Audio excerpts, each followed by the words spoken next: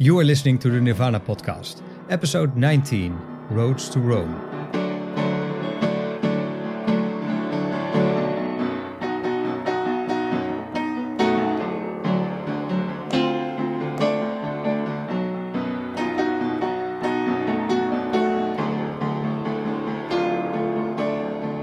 Hello everybody and welcome to the Nirvana Podcast. My name is Sietse. And I'm Juditja. What we do here is we talk about Nirvana. We got a message from a listener the other day who said that listening to this podcast was like going to Nirvana University. Wow. Thank you for that compliment. Yeah, that's very high praise maybe.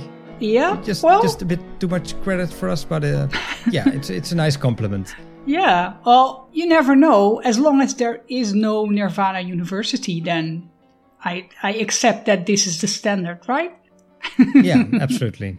Until another podcast pops up and does a better job than we do. Exactly. Till that moment, we are the Nirvana University. Yes, cool. So welcome, Professor. Yes, thank you. And yeah, during this course, we basically go through the entire history of the band Nirvana and their pretty much entire musical catalog as well. Yeah, and if you're listening to this, be prepared because we might quiz you and grade you. We might. But we might not. But just so you know, be prepared. And you have to answer by just saying out loud the answer. Exactly. You don't have to send us a message or anything. Just say it out loud while listening to this. Yep. Because that way you can keep your hands free to send us a message about other things. Maybe you want to ask us a question, or maybe you have a comment about what we're doing here. You're very welcome to do so. And you can send us an email at sherwoodpodcast@gmail.com. sherwoodpodcast@gmail.com. Why we have this bizarre email address would be a nice question to see if you have listened to all our episodes. Yes, this is for the bonus grade.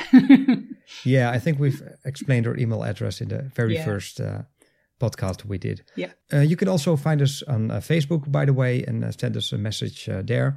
It's facebook.com/Nirvana Podcast. And we would also appreciate it if you would give us a nice rating or review, or perhaps share our podcast on your social media feed, or send it to friends who may be interested in Nirvana as well. That being said, let's go back in time to 1994, yes. Beginning of this very, tragic year, I think we can safely say. Yep. I think the first thing that happened that year that is worth mentioning would be to say that the Cobain family, they bought a house. You've been to Seattle, right? Mm-hmm. Yes, I have. Have you visited the house? No, I have not. One of the reasons being that it's actually so far away and remote that it's not like an easy day trip to do.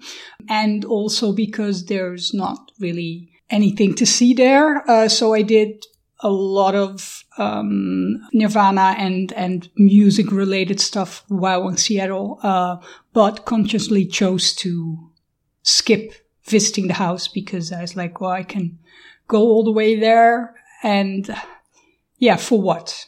Then you stand in the street, you look at the house and you say, oh, right, that's the house. Okay. Yeah. So, yeah, exactly. Now what? I felt that there wasn't anything for me there that would warrant the trip. So I happily spent it on a lot of other, like I said, music-related stuff in Seattle and other locations that sort of felt more relevant to me. And the house was in quite a fancy neighborhood, right? Yes, a very fancy neighborhood. Apparently, the CEO of Starbucks was their next-door neighbor. Which makes sense if you know that Starbucks is a Seattle-based company. It was an expensive house. There weren't a lot of people like Kurt and Courtney there. I think that... well, there weren't a lot of people like Kurt and Courtney. Anyway, period. exactly. No, but it's an area where there's a lot of like old money, so to say. So a different kind of rich than pop star rich. And I think that one of the guys from REM actually lived there as well. Yeah, I think so too. But that was sort of the only other rock star. And I think it was Peter Buck, which is like the whole of REM is pretty normal compared to Kurt and Courtney, I guess. But so it was an area that, well, for some reason they liked it. I think the house is beautiful, the whole area around it and the garden. And I also think that having a small child helped in that decision, and also being in Seattle but not being like in the midst of things. I mean, Kurt needed his privacy, obviously, and Courtney as well. So this might have been a good choice to sort of take it easy and just have a large house and garden. He only spent in total a month and a half there or something like Yep. that. Pretty soon after that, they hit the road with the band. Yeah, and then time was up. So it's still crazy that people always think of Nirvana as a Seattle band, and it's not really the case. No, definitely not. You're totally right. What they did do in Seattle is have another studio session. Yep. The last 3 days of January, they booked some time at the Robert Lang Studios. But unfortunately, the first 2 days, Kurt didn't show up. Nope. He didn't let Chris and Dave hear anything. So they were in the studio together and decided to work on some music that Dave was writing. Yep. In a way, they made the first Foo Fighters demos. Yeah, I guess, because there were a couple of songs that they recorded that eventually ended up on the Foo Fighters album. Re-recorded, obviously, but still, they became Foo Fighters songs. So yeah. Well, at least it was time well spent. Yeah, definitely. I think it's very notable that Pat wasn't invited to studio sessions. No, that's true. Later, Kurt would jam with Pat. Yep. And with Pat and Eric Erlandson, the guitarist from Hole. But his job was officially to be like a touring member, and they stuck to it. Yeah, that's actually quite interesting. I hadn't thought about that before you said it, but I mean, they could have easily invited him because they all got along great and he's a good guitarist. But yeah, for some reason they didn't. Maybe it was a contract thing as well. I don't know. Maybe it was because they heard him sing at Unplugged and decided to keep him out of the studio. No, sorry, Pat. Didn't mean it like that. Yeah. Yeah, but yeah, true. Yeah. So there's still a threesome. Exactly. And so the first 2 days, like we said, they worked on songs as Exhausted and Big Me and Butterflies, which all became Foo Fighters songs. But the third day, Kurt did show up. They started playing together, did some recordings. Some of those recordings are still shelved, I think. Yeah. What we do have is, first of all, a jam they did.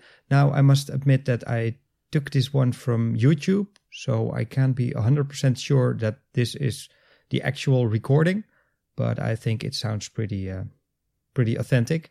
So let's listen to Nirvana Jam for what would turn out to be their final studio session.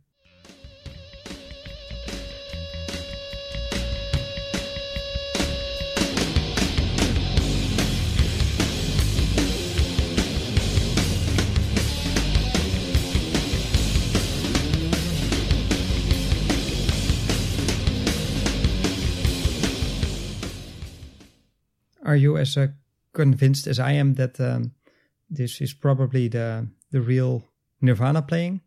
Yeah, I think so. I mean, the drums especially are very Dave Grohl-like.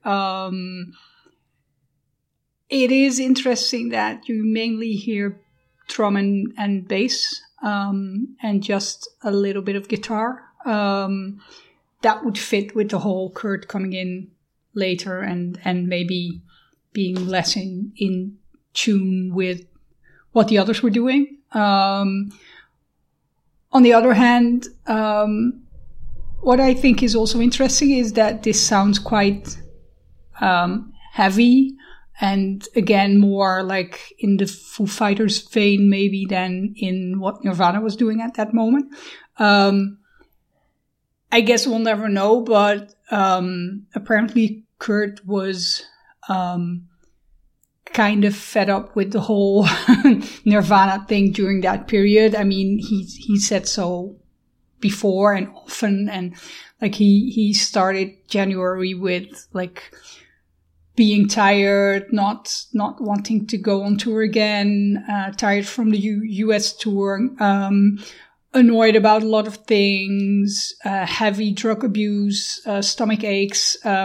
So that were all things to consider when discussing what kind of direction he wanted to go in musically. But he apparently wanted to do something with Mark Lanegan with like strings and whatever. And he was talking to Michael Stipe from R.E.M. to work together. And so that all suggests going into musically a different direction than the sort of sound that you're hearing now in this jam. So yeah, that's quite interesting, actually. There was a lot of speculation about their musical direction they were going in, especially after doing the Unplugged session, that a lot of people thought, wow, this is like they found their new sound and their new way to go. And Kurt himself actually said so in an official interview with Rolling Stone magazine. He said, I know we're gonna put out one more record at least, and I have a pretty good idea what it's going to sound like. Pretty ethereal, acoustic, like R.E.M.'s last album, referring to R.E.M.'s album Automatic for the People, which, by the way, is my favorite R.E.M. album. Oh, that's great. Yeah. So he said he wanted to go in that direction, but when they actually hit the studio, that's not what they were doing at all. No. So I don't know, why would you... And I get it for a jam, but let's listen to the only proper song that they recorded that day. Yeah. Let's do that first and then talk a bit more about it.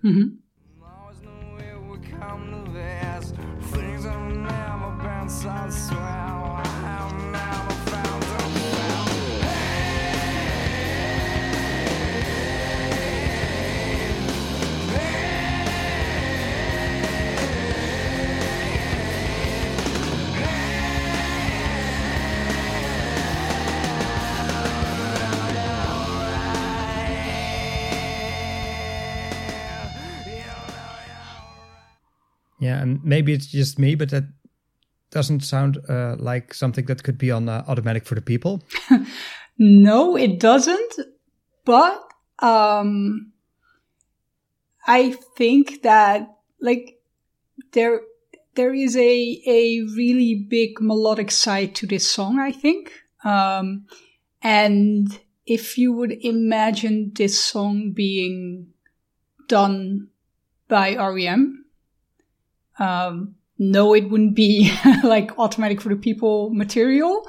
But it's not totally unthinkable, I think. I think with a different arrangement, the core of this song could still be melodic. You could definitely add strings to this. But they were writing, Kurt was writing melodic songs for a pretty long time. And the thing is that they didn't work on a different arrangement or maybe play it with acoustic guitars or anything.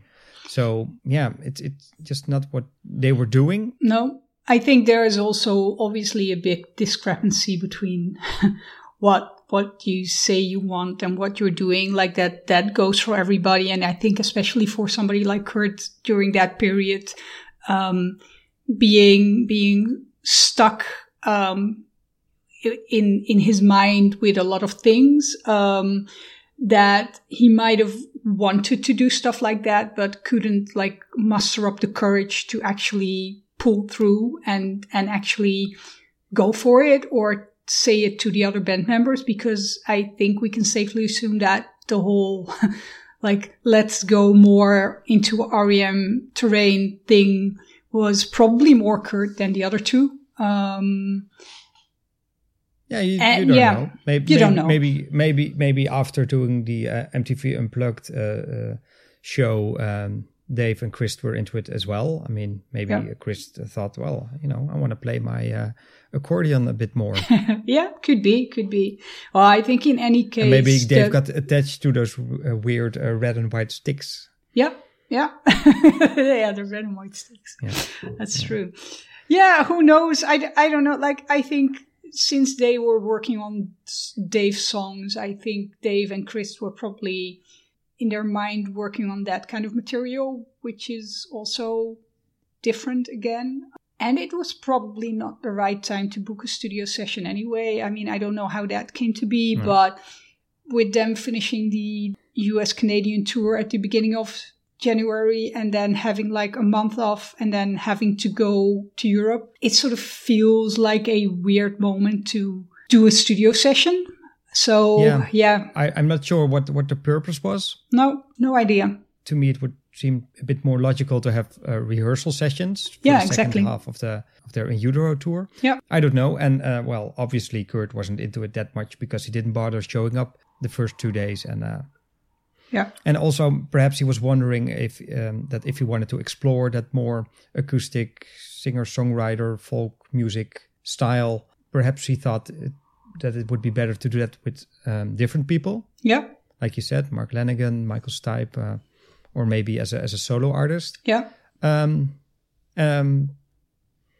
Right. By the way, if you want to know a bit more about how You Know You're Right, the song we just listened to, could also sound. It's on the Holes Unplugged album. That's true. Yeah. Then it's titled You've Got No Right. Mm-hmm. And also we have a solo acoustic demo that Kurt made. So I propose we're going to listen to that solo demo and then move on. Yep. Are you okay with that? Yes. Okay, cool.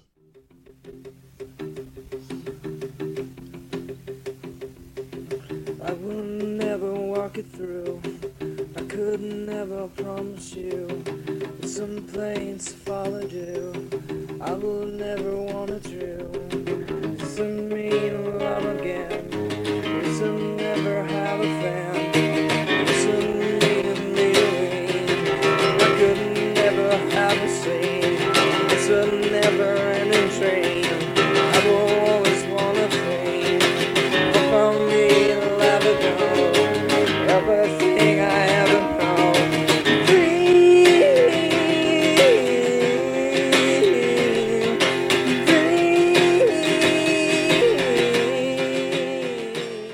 And of course, this song would be released years later after a very long and nasty legal battle between Courtney and Dave and Chris. But that's a story for perhaps another time.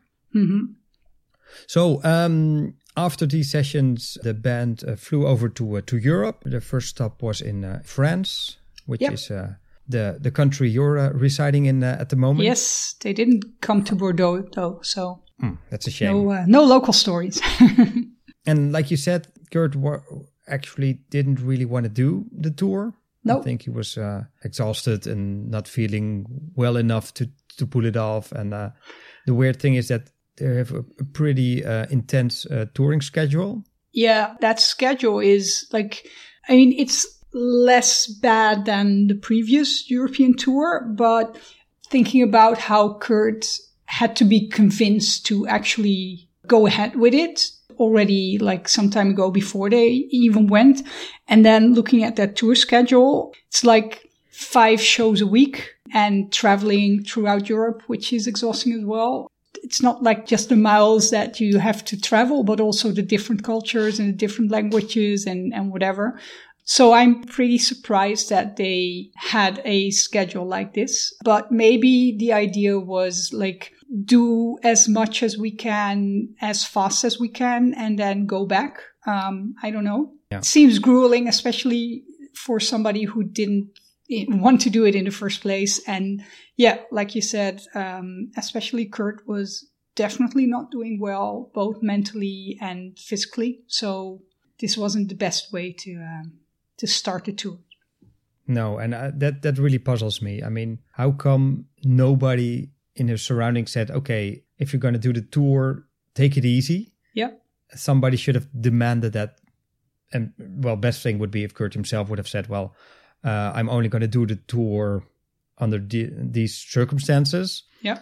Like enough days off. I mean, he had a status to do that, right? He could have said, I'm not going unless, you're willing to arrange it in a way that I think I'm able to do it and I actually feel like doing it. I think that probably nobody looked at it like that. I mean, don't forget that they were part of like a really big organization, and Kurt eventually agreed to do a tour, and I assume that he wasn't in the right mindset to then actually look at the whole tour schedule and complain about it.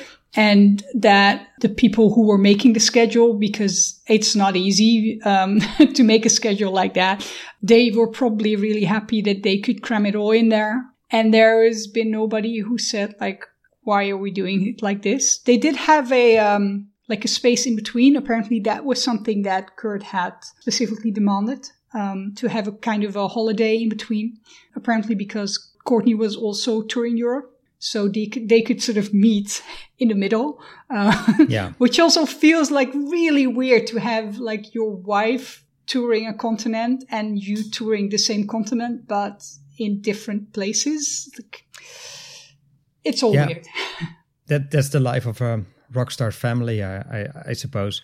I must say, I'm not sure if Courtney was touring. She was working on her and maybe finishing up her new album and doing press stuff.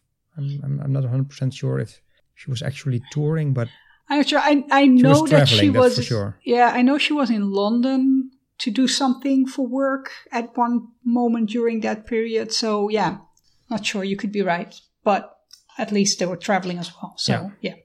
Right. So first thing they did in Europe was do a TV performance on French television show. And this is a pretty remarkable appearance, I think. First of all, because they all decided to suit up. So instead of sloppy, messy grunge guys, they got very well dressed, almost business-like young men in the studio, which makes a very notable picture, I think. And also, they look pretty good. Definitely. I'm not 100% sure why they wore the suits. It was a one-time thing. I've heard different explanations for it. One being that they were booked in a sort of strange TV show and they wanted to mess with that just a bit because they didn't feel like they were on the right show. It was more like a cabaret entertainment show. I don't know. Another thing I've heard is that it was some sort of tribute to somebody. I don't know. No. Do you have any ideas? No.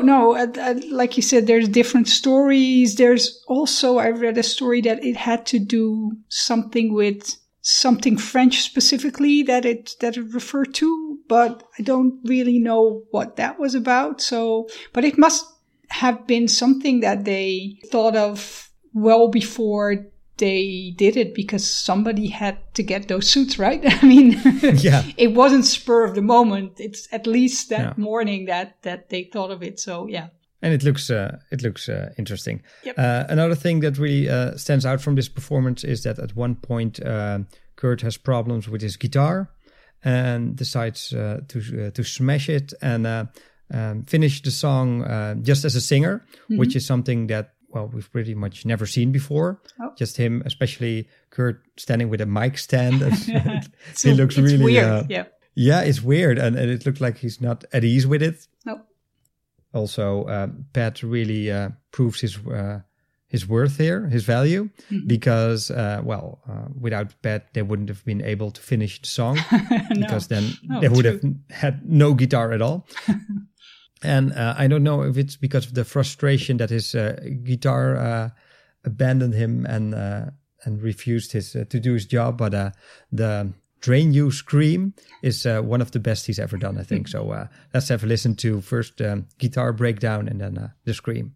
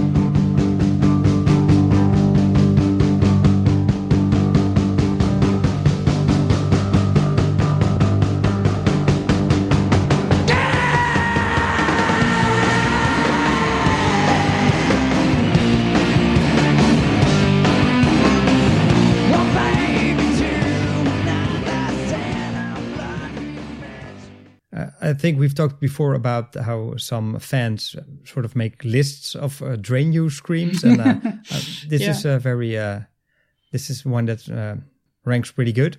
Yeah, it's cool. I'd put it somewhere on the top, definitely. Yeah, me too. So that was their first TV show in France. Then they left the country, went to Portugal, went to Spain, and then they came back to do a couple of live shows. Yep. One of those shows was on Valentine's Day in Paris. Yes. During the day, they had a photo shoot, and I think one of the last photo shoots that they did, that's where those pretty famous pictures were taken with Kurt and a gun. Yep. Which he posed with, toyed around with, and also put in his mouth and pointed at the camera, which I'm sure was fun at that moment, but is pretty disturbing and alarming and sad to see. Knowing what would happen pretty soon after that. Yeah, definitely. And also strange that these pictures were taken in France, because if you're a listener from the US, you might not realize it, but in Europe, the weapon laws are different from the US. So doing a photo shoot with a pistol in Paris is not legal. It's a fake gun, I think. Yeah, but even if it's fake, as soon as it looks real, you're going to get into trouble.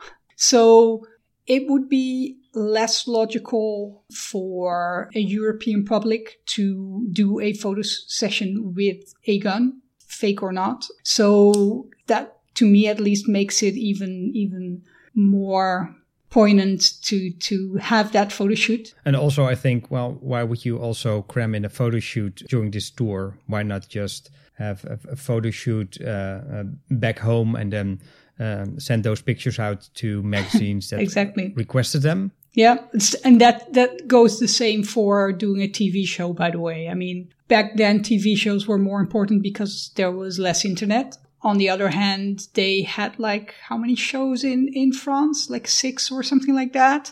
Yeah, something like that. They were big already, so they could have done without a TV show, I guess.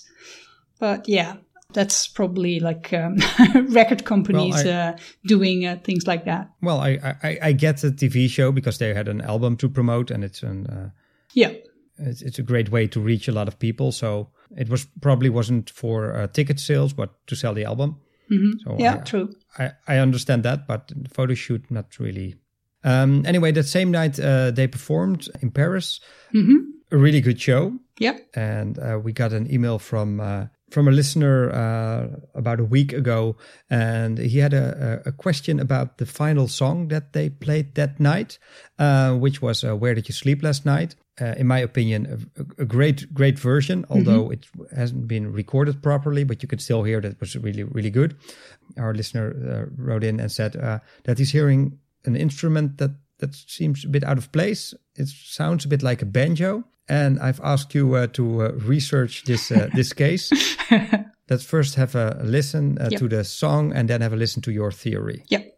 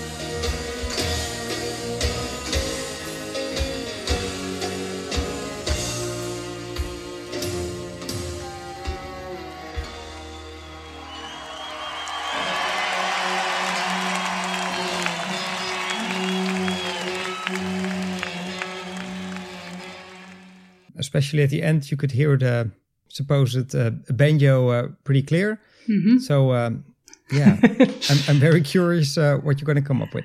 Yeah, well, I have to do a disclaimer. Like, I am not a guitar expert, not a banjo expert either, but I found this intriguing, so I tried to do some research, and I think I know what's happening here, but like I said, I can't be sure. So if somebody's listening to this and is like, oh, you're totally wrong, please let me know. As far as we know, there weren't any other instruments during this show other than the normal instruments that the band had with them. They had the cellist with them, not Laurie, but Melora Krieger, who joined them for the European tour. So basically, that were the instruments that were on there. However, Kurt had an extra acoustic guitar, one that he'd had for not that long, I think, a couple of months. You can see it also in the Unplugged, MTV Unplugged videos, because he has it with him on stage as an extra. He doesn't actually use it, but there is a guitar behind him that has like a label on it that says Nixon Now. It's the Richard Nixon presidential campaign sticker. Not sure if that was on there when he bought it or that he put it on himself later, but yeah, that's a whole different story. Anyway, that's a guitar which is called it's an Epiphone. It's called a Texan, and apparently it's from 1961. He brought that guitar with him, but he usually didn't use it. On this show, he uses it to play this song. And this specific guitar has a really different sound to it than the guitar that he usually would use. So it sounds lighter. Like when you can, I'll spare you all the details. Like I said, I'm not an expert, but when you go on the internet and you can like listen to samples of how this guitar sounds compared to other guitars, and you can compare it to, for instance, the guitar that he used for Unplugged, the one that we talked about last time that was sold for lots of money, which was a Martin 28E out 1959, so 2 years older. And there's a really different sound between the two. And when you listen to the sound of that Epiphone, you can definitely imagine that it would be able to make these more, well, let's keep calling them banjo-like sounds, because it has a lighter sound. It has more of a sort of a folksy feeling to it. And obviously, it's also a matter of technique. Yeah, I think it's very, very convincing. My guess was also that was probably just a guitar sounding a bit like a banjo, but I didn't do such a thorough study of it as you did. So thank you for the lecture, Professor. I have a final note on this guitar, which you will like as a Beatles fan, because the Epiphone Texan was actually also a guitar that was extensively used by Paul McCartney, which is probably, although nobody I've read about can confirm that for sure, but a reason for Kurt to also be interested in this instrument. So, although Kurt also said that he really hated Paul McCartney, and once in an interview with a Dutch magazine described how he would like to kill Paul McCartney. But he also conveniently played his own guitar left-handed, even though he was right-handed. So that might be a plus for Paul McCartney. I don't know.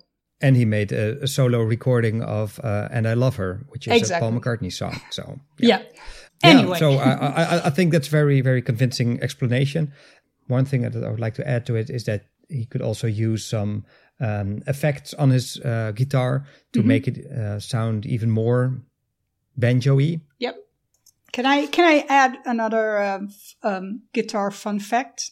Of course. Not about this guitar, but on one of the other shows in France, Kurt apparently actually gave one of his electric guitars away to a fan. And that guy later on, I think 2006, something like that, sold it for a lot of money and gave some great interviews about it, being like, oh, I'm happy because Kurt Cobain wasn't just my hero, but he's now helping me shape my future because I could sell his guitar for so much money, which I thought was kind of funny and nice because he meant it in a nice way. But yeah, why Kurt would give away guitars, it's not very clear to me. Yeah, well, he was at a point in his career that he could afford a lot of guitars. And True. It's also pretty well known that he knew what guitars to smash and what guitars he didn't want to smash. This wasn't an expensive one. I mean, the guy got a lot of money for it because Kurt played it, not because it was an expensive guitar. Yeah, of course. So maybe he thought, well, that seems like a nice guy, or maybe you could see that he was here's my guitar, and don't smoke. Right. Right. Yeah, I mean, he would give, some fans would get good advice and some fans would get a guitar. Exactly. Yeah. Oh, whatever. That was just another French guitar story I wanted to share. Is it still a thing in France? Does it come up in conversations like, oh, yeah, there was a legendary show when Nirvana was in France, as the Paradiso show in Amsterdam is still talked about amongst fans and radio DJs and stuff like that. And there's been a documentary made about Nirvana being in the Netherlands. Is it the same in France? I'm not sure. I haven't heard that being said specifically. I must say there is obviously a really big tradition of great shows in Paris, like this one was. I can think of a couple by other artists that have been legendary as well. So I think they're quite used to Paris, especially being a place where a lot of musical magic has happened, which obviously is also true for the Paradiso in Amsterdam. So no, I haven't heard that specifically, to be honest, no. But there are a lot of Nirvana fans here, so that's good. Okay, cool. So then the band leaves France and moves to Italy. Mm-hmm. And there they have another TV performance. And I think this is totally different than the one they did in France, because Kurt looks horrible. If you look at the footage, he looks sad, tired, gray, with no energy or spark or anything like that whatsoever. When was it? Do you know the date by any chance? Yes, because I've opened up day by day Nirvana history of the great website livenirvana.com. Mm-hmm. They did their last show in France on February the 18th. Mm-hmm. Let's see, then was Kurt's birthday. Yeah. The 20th. And then they had the 23rd was their show for Italian TV. Right. So it was about 3 weeks later. Yeah, you just mentioned that the 20th was Kurt's birthday.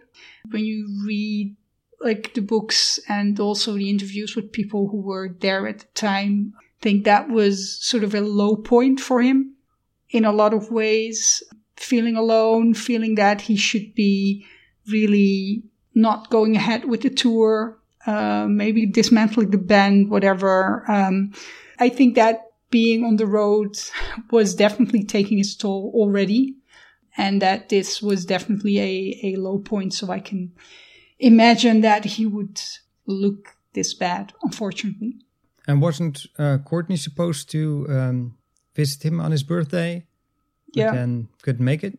Yeah, that's true. That's one of the stories as well, that she wasn't able to be there. So yeah.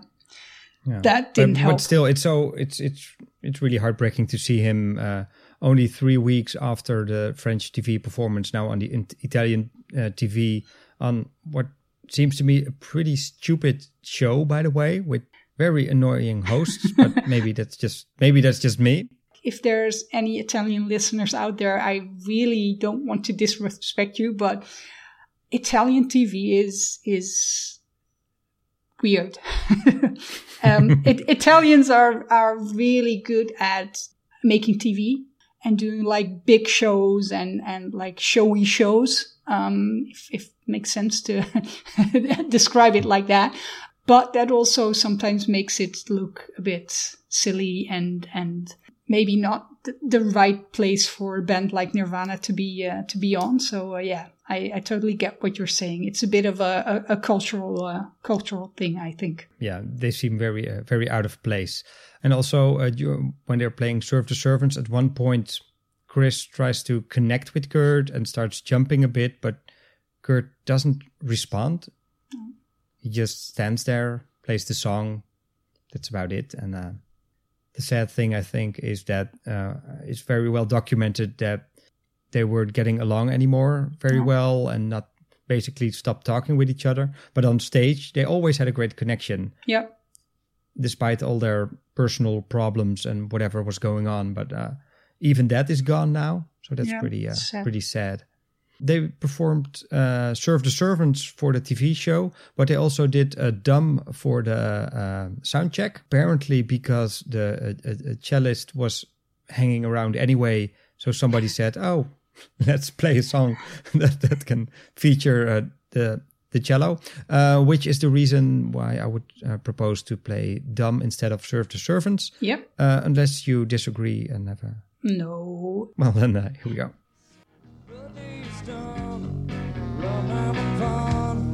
I think I'm dumb, maybe just happy.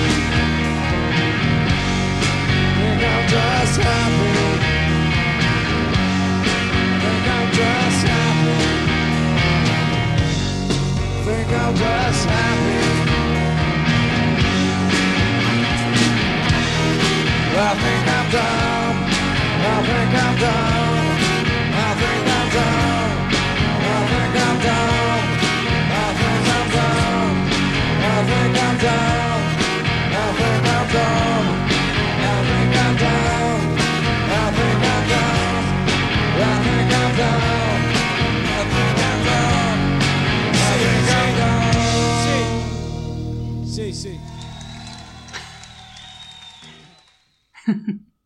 It's not on my recording, but apparently you can hear Kurt say shut up to the audience, because when they start playing this song, they were clapping along. It really annoyed him. I can totally feel that. I didn't hear it myself, so I can't confirm it. But at the end, you can hear the Italian host start talking before the song is finished. Yeah. Which is it's rude. Really annoying already. Yeah. Yeah. It's rude. Yeah, that's right. I just was thinking about something when you were playing this, which is interesting, I think, to mention, is I read an interview with the cellist, Melora Krieger.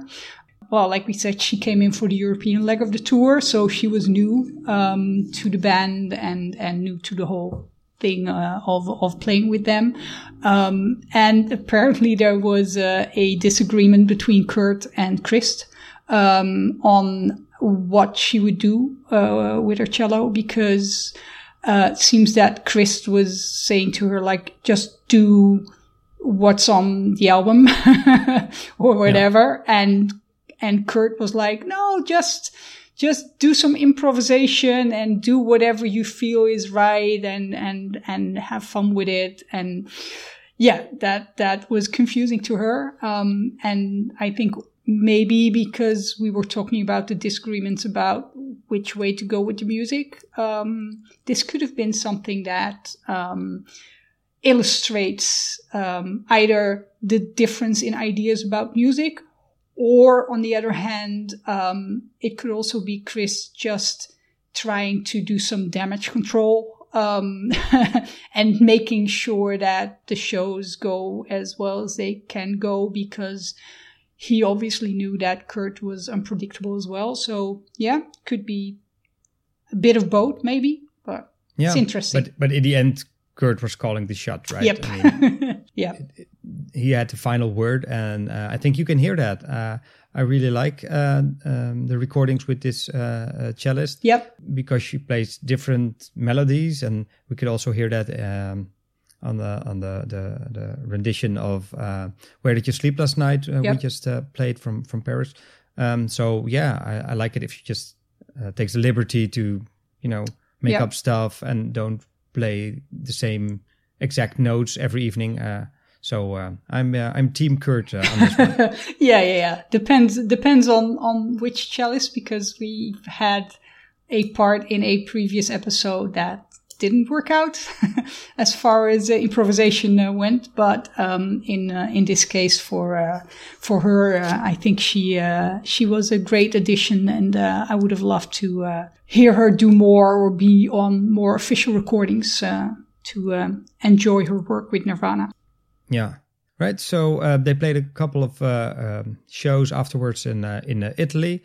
And at that point, it became apparent that Kurt just wanted to abandon the whole thing. Yeah. According to Chris, Kurt decided to keep going just a bit longer because they had a show in Slovenia coming up, which is in a part of Europe where a lot of Chris' relatives were from. And we're going to go and see him perform.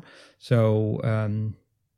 the story there is that Kurt, maybe for Chris, decided to keep on going just a bit longer so they could play that show, which is a very nice gesture, I think, if that's actually the case. I think it definitely is a nice gesture, and I don't rule out that was something that was important to him. On the other hand, he had also heard from the tour manager how much it would cost to basically quit and go home. So I think the pressure was on to at least play as many shows as possible. And I can totally see the whole tour management like running around every day trying to make sure that Kurt wasn't going anywhere but to the stage. So yeah.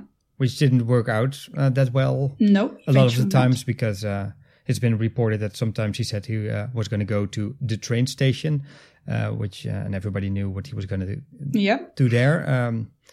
See if he could get some drugs, obviously.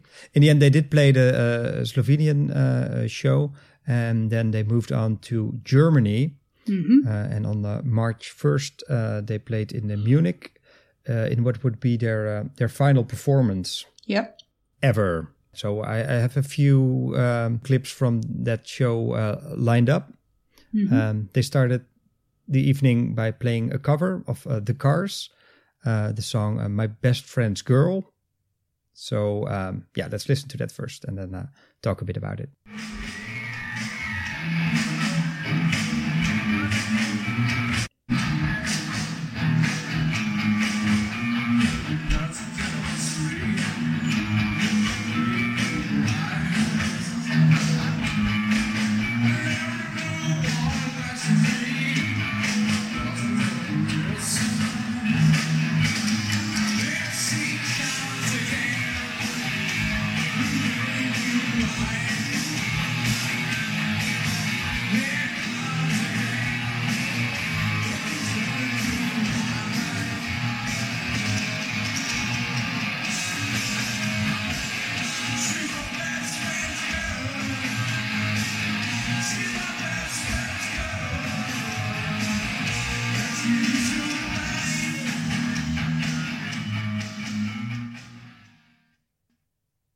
So yeah, that was a pretty remarkable way to open the show. Yeah, I think so. I'm not even sure if the German audience would have recognized that song. I mean, the Cars were also known in Europe, but they weren't that big. And I don't think that Nirvana ever really mentioned them as one of the bands that they liked or whatever. So no. I can assume a lot of fans in the audience were like, what the hell is going on? Because it's obviously not the Nirvana sound. So yeah. No, although they do pull it off in a way. I mean, yeah, it's nice. Clearly like a spontaneous idea to, let's do that one. And it came out pretty good, I think. Yeah, I totally agree. I mean, it's the original as well is like a real nice new wavy rock pop song. And yeah, this version gets the same kind of vibe. So yeah. But if I would have been in the audience and at first I would hear like the introduction sounds of radio-friendly unit shifter. Right, yeah. and then you get this. Yeah, I would be like, oh, what are they doing? I mean, you expect like a cover or a jam like halfway the show, something like that. not an opening song, but I think it's fun. There's also some speculation about people saying that he wanted to sing this one because he was angry with Courtney and they had problems, and it's it's about my best friend's girl, so a girl that he liked and lost and was heartbroken and whatever. I think that's way too far-fetched. Yeah, I agree. I mean, they had played like a snippet of this song a couple of years earlier. Yep. So it wasn't a new thing to do. Why would he play a complete song just to send a message to Courtney, who wasn't even there? Exactly. She wasn't there. And it sounds too contrived for somebody who was in the mental state that Kurt was in, because he was just like, let's say impulsive, I think is the best word. And doing a whole cover like this isn't impulsive. That's just something you think about beforehand. And a lot of it's been written about the problems that he and Courtney had. And I'm sure we'll get to talk about that sooner or later as well. But I think sooner. It's sooner, yeah.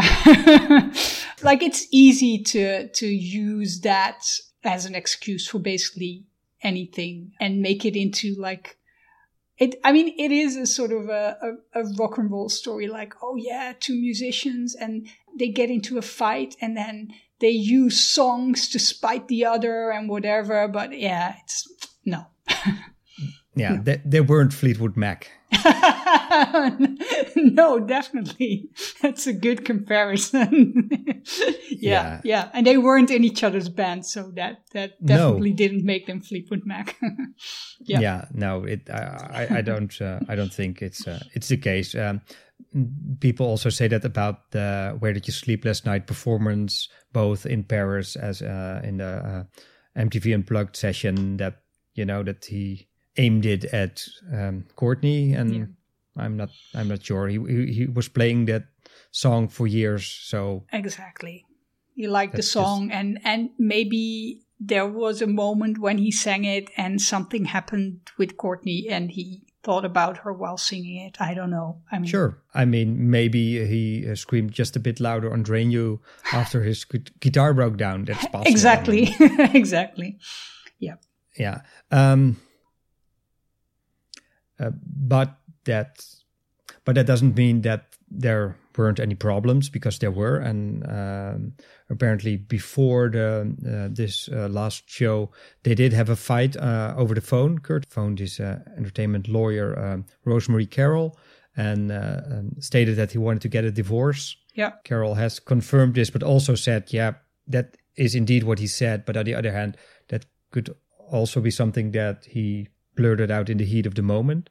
Yeah, exactly. And I think, again, what people need to remember is that we are talking about a still very young rock star who had mental issues, who had severe drug-related problems, and who was on a grueling tour schedule. So all of that together does not make somebody of sound mind. I think in life we all always tend to connect the dots and make a story be a proper story. I mean, that's what storytelling is all about. Like, you have like a beginning, a middle, and an end, and every main character in a story has a purpose of doing what he does. But at the same time, people are not like that. And people with mental issues and drug issues certainly are not like that. So Kurt could say or want or do one thing one moment and then something else another moment. And even though everything comes from a genuine feeling, obviously they had a lot of fights, and for him to call his lawyer and say, like, I want a divorce. Yeah, that's something that he wanted at that moment. But let's not make it bigger than it was. They had issues. And yeah, maybe if he hadn't died, they eventually had gotten divorced, or maybe not. We'll never know. It's the kind of explosive relation that there was. And I think the same goes for the whole band. I think Buzz Osborne said in an interview, because the Melvins were there supporting them, that Kurt had told him, like, I want out of everything I do with other people. So I want out of my marriage. I want out of the band. I want to go solo in everything. I think he felt crowded and misunderstood by people. And yeah, then things like this happen, and sad. Yeah. And in the end, nobody knows what their real issues were and what was going on, except themselves, and maybe some people who were close to them. But those people tell different story and have their own perspective and their own memories of that. And yeah. So we'll never know, but I think it's safe to say that they did have issues. Yeah, and they definitely did fight a lot. So that wasn't helping. No. But it wasn't helping with Kurt's mental state. But on the other hand, the opposite is true as well. Kurt's mental state for sure wasn't helping having a healthy marriage and relationship. And Courtney was a troubled person as well, and had a big character and had problems of her own. So that all reinforces each other. So yeah. Absolutely. And then in the end, there's only one thing you can do, and that's cover the Cars and play exactly My Best Friend's Girl in Germany. Yeah. That's 1 and 1 equals 2. The second moment I selected from their final show was Comme je suis, and pretty soon it'll be clear why.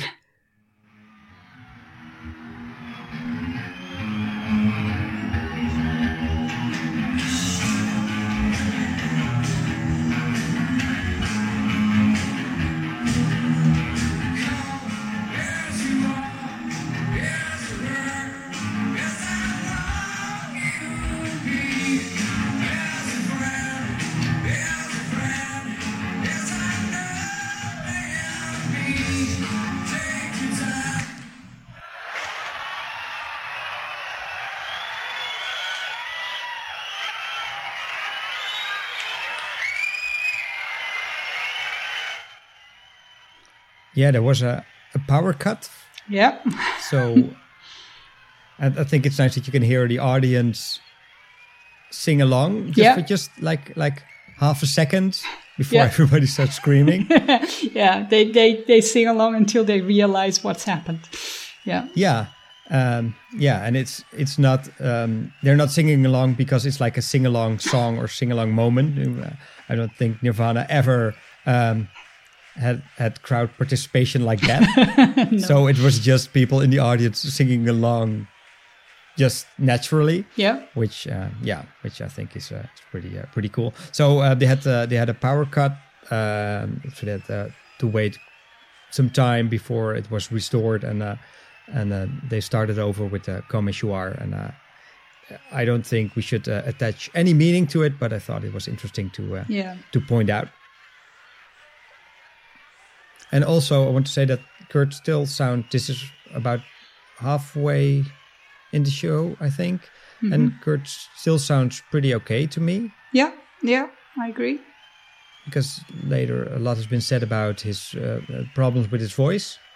And I suppose he was struggling, but he doesn't sound that bad, I think, at this No, this stage. I agree. It doesn't sound bad at all. I think that there's been worse moments during that same period. I think if you listen to, for instance, the final US and Canada shows around December and January, I think he sounds a lot worse there, doing a lot of screaming, and not like the good screaming, but more like just trying to get some plowing through anger and vocals out of it. And this is pretty, well, it sounds like he has it under control, and there's no weird sounds that assume that he has big problems vocally. No, even though apparently he did. Oh, I think the power is coming back on. Yay! Yes.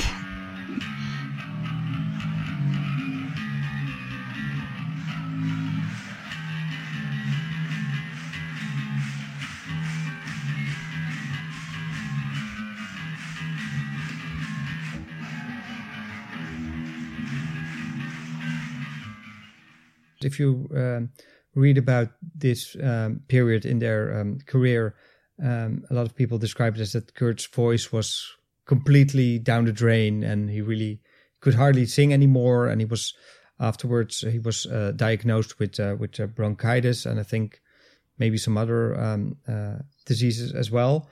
I'm sure he did have some problems, but on the other hand, I think it also had to do with that he needed a legal reason to abort the tour. Yep. And not be sued and have to pay a lot of money for it. No, exactly, because as soon as they canceled, apparently they got a note from a doctor saying that he should, I think it said that he needed like 2 months of rest.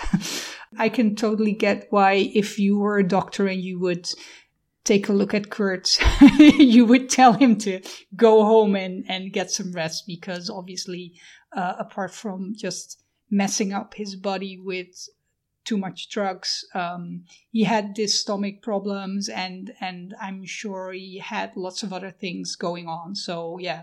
And apparently the doctor also told him to learn to sing properly, but he wasn't into that. I think he heard that quite some time from doctors he visited. Yeah, and I think he's not the only rock singer who has heard that from a doctor. So yeah. No, even though a lot of rock singers who produce sounds that you think, oh, that can't be good, actually use the right techniques to do exactly. it. Yeah. Like heavy metal singers doing grunting and stuff, they can do it every night because they have it under control. And I think Kurt sometimes had it under control and sometimes just lost control or didn't care. Didn't bother or didn't care. Too far out of it to use his vocal techniques. Because you're right, he definitely did have vocal techniques that he used. So even though he maybe wasn't aware of that, but no, but he experimented and sort of found what worked for him. So that's good. Yeah. And also some people have come forward and said that at some occasions they suspect him of trying to ruin his voice on purpose, so he could get out of the touring schedule and get some rest and because he just couldn't cope with it all. Yeah, makes sense. And it's probably a very effective strategy. Yeah. I mean, if you can't sing anymore, then exactly. You can't perform, you can go home. That's easy as that. Yeah, I hate to say it, but I think we're up for the very last song Nirvana ever played as a band. Yeah. Yeah, it's the song that they ended the German show with. I do think it's nice that they ended the show that night with the Heart-Shaped Box, because as I've said before, I think it's their best song. Mm-hmm. And I like the symbolism in that the very last song they ever performed is a great one. Yeah. So let's have a listen.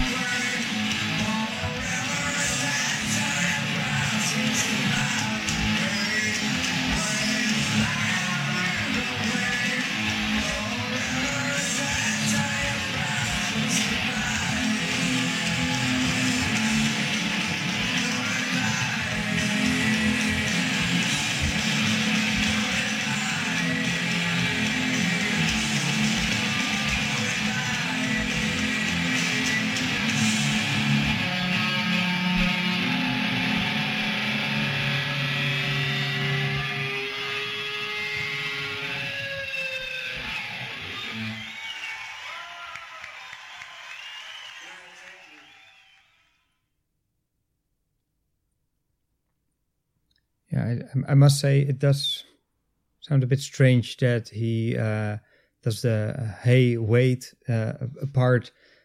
He sings it lower. Yeah, he like just an octave lower, takes it down an octave. Which I think is it's interesting because that is a conscious choice, especially when you're used to not singing it like that. You really need your mind turned on to actually go to that different note. It doesn't come easy like that. And the fact that he chose to do that sort of suggests that he does care about his voice and or how the show will sound, because if by that time you don't care anymore, you can just shout it out and then those notes will sound crappy because apparently they were too high for the quality of his voice at that moment. And you hear that sometimes with singers anyway, and they try it and then it sounds sort of squeaky and they get back to the notes that they can do. So he could have easily just screamed it out and just scream over it and make it sound crappy. And he didn't. He took a conscious decision to lower those notes and make it sound good. Yeah. Weird. Not but as good as the high note, good as in it didn't sound like he was losing his voice or like whatever. Didn't care anymore or Yeah. So I find that really interesting because that sort of suggests that he did care about the quality of the show, at least. Or maybe about his voice. Yeah. He cared about something. Exactly. Yeah. Nonetheless, after this show, the rest of the tour got cancelled. Mm-hmm. Yeah, I think at first just the 2 dates that were coming after this, because at first, like they would have 2 more shows, I think, in Germany, and then they would have that sort of break in between, and then go back to the second leg of the European tour. And I think at first only the 2 remaining 2 German dates were cancelled. And then later on, obviously, the rest as well. But that was apparently the first plan. I think they weren't even cancelled, but actually rescheduled as well. Probably somewhere at the end of the second part of the European tour or whatever. So that was the plan, at least. They were also supposed to go to the Netherlands, but never happened. No. I think unused concert tickets are still like a trading business. Yeah, I can imagine. Quite recently, one was sold for about €100, which isn't that much, but it's just a concert ticket that was never used. So, yeah, it's somebody made a profit on of a ticket of a show that never came to be. But apart from that, after they cancelled the upcoming shows, Kurt flew to Italy, to Rome. I think Pat was with him. Yep. And he met Courtney there. What happened there was a big turning point in his life. And I think that's the point where we should end this episode of the podcast and pick it up next time.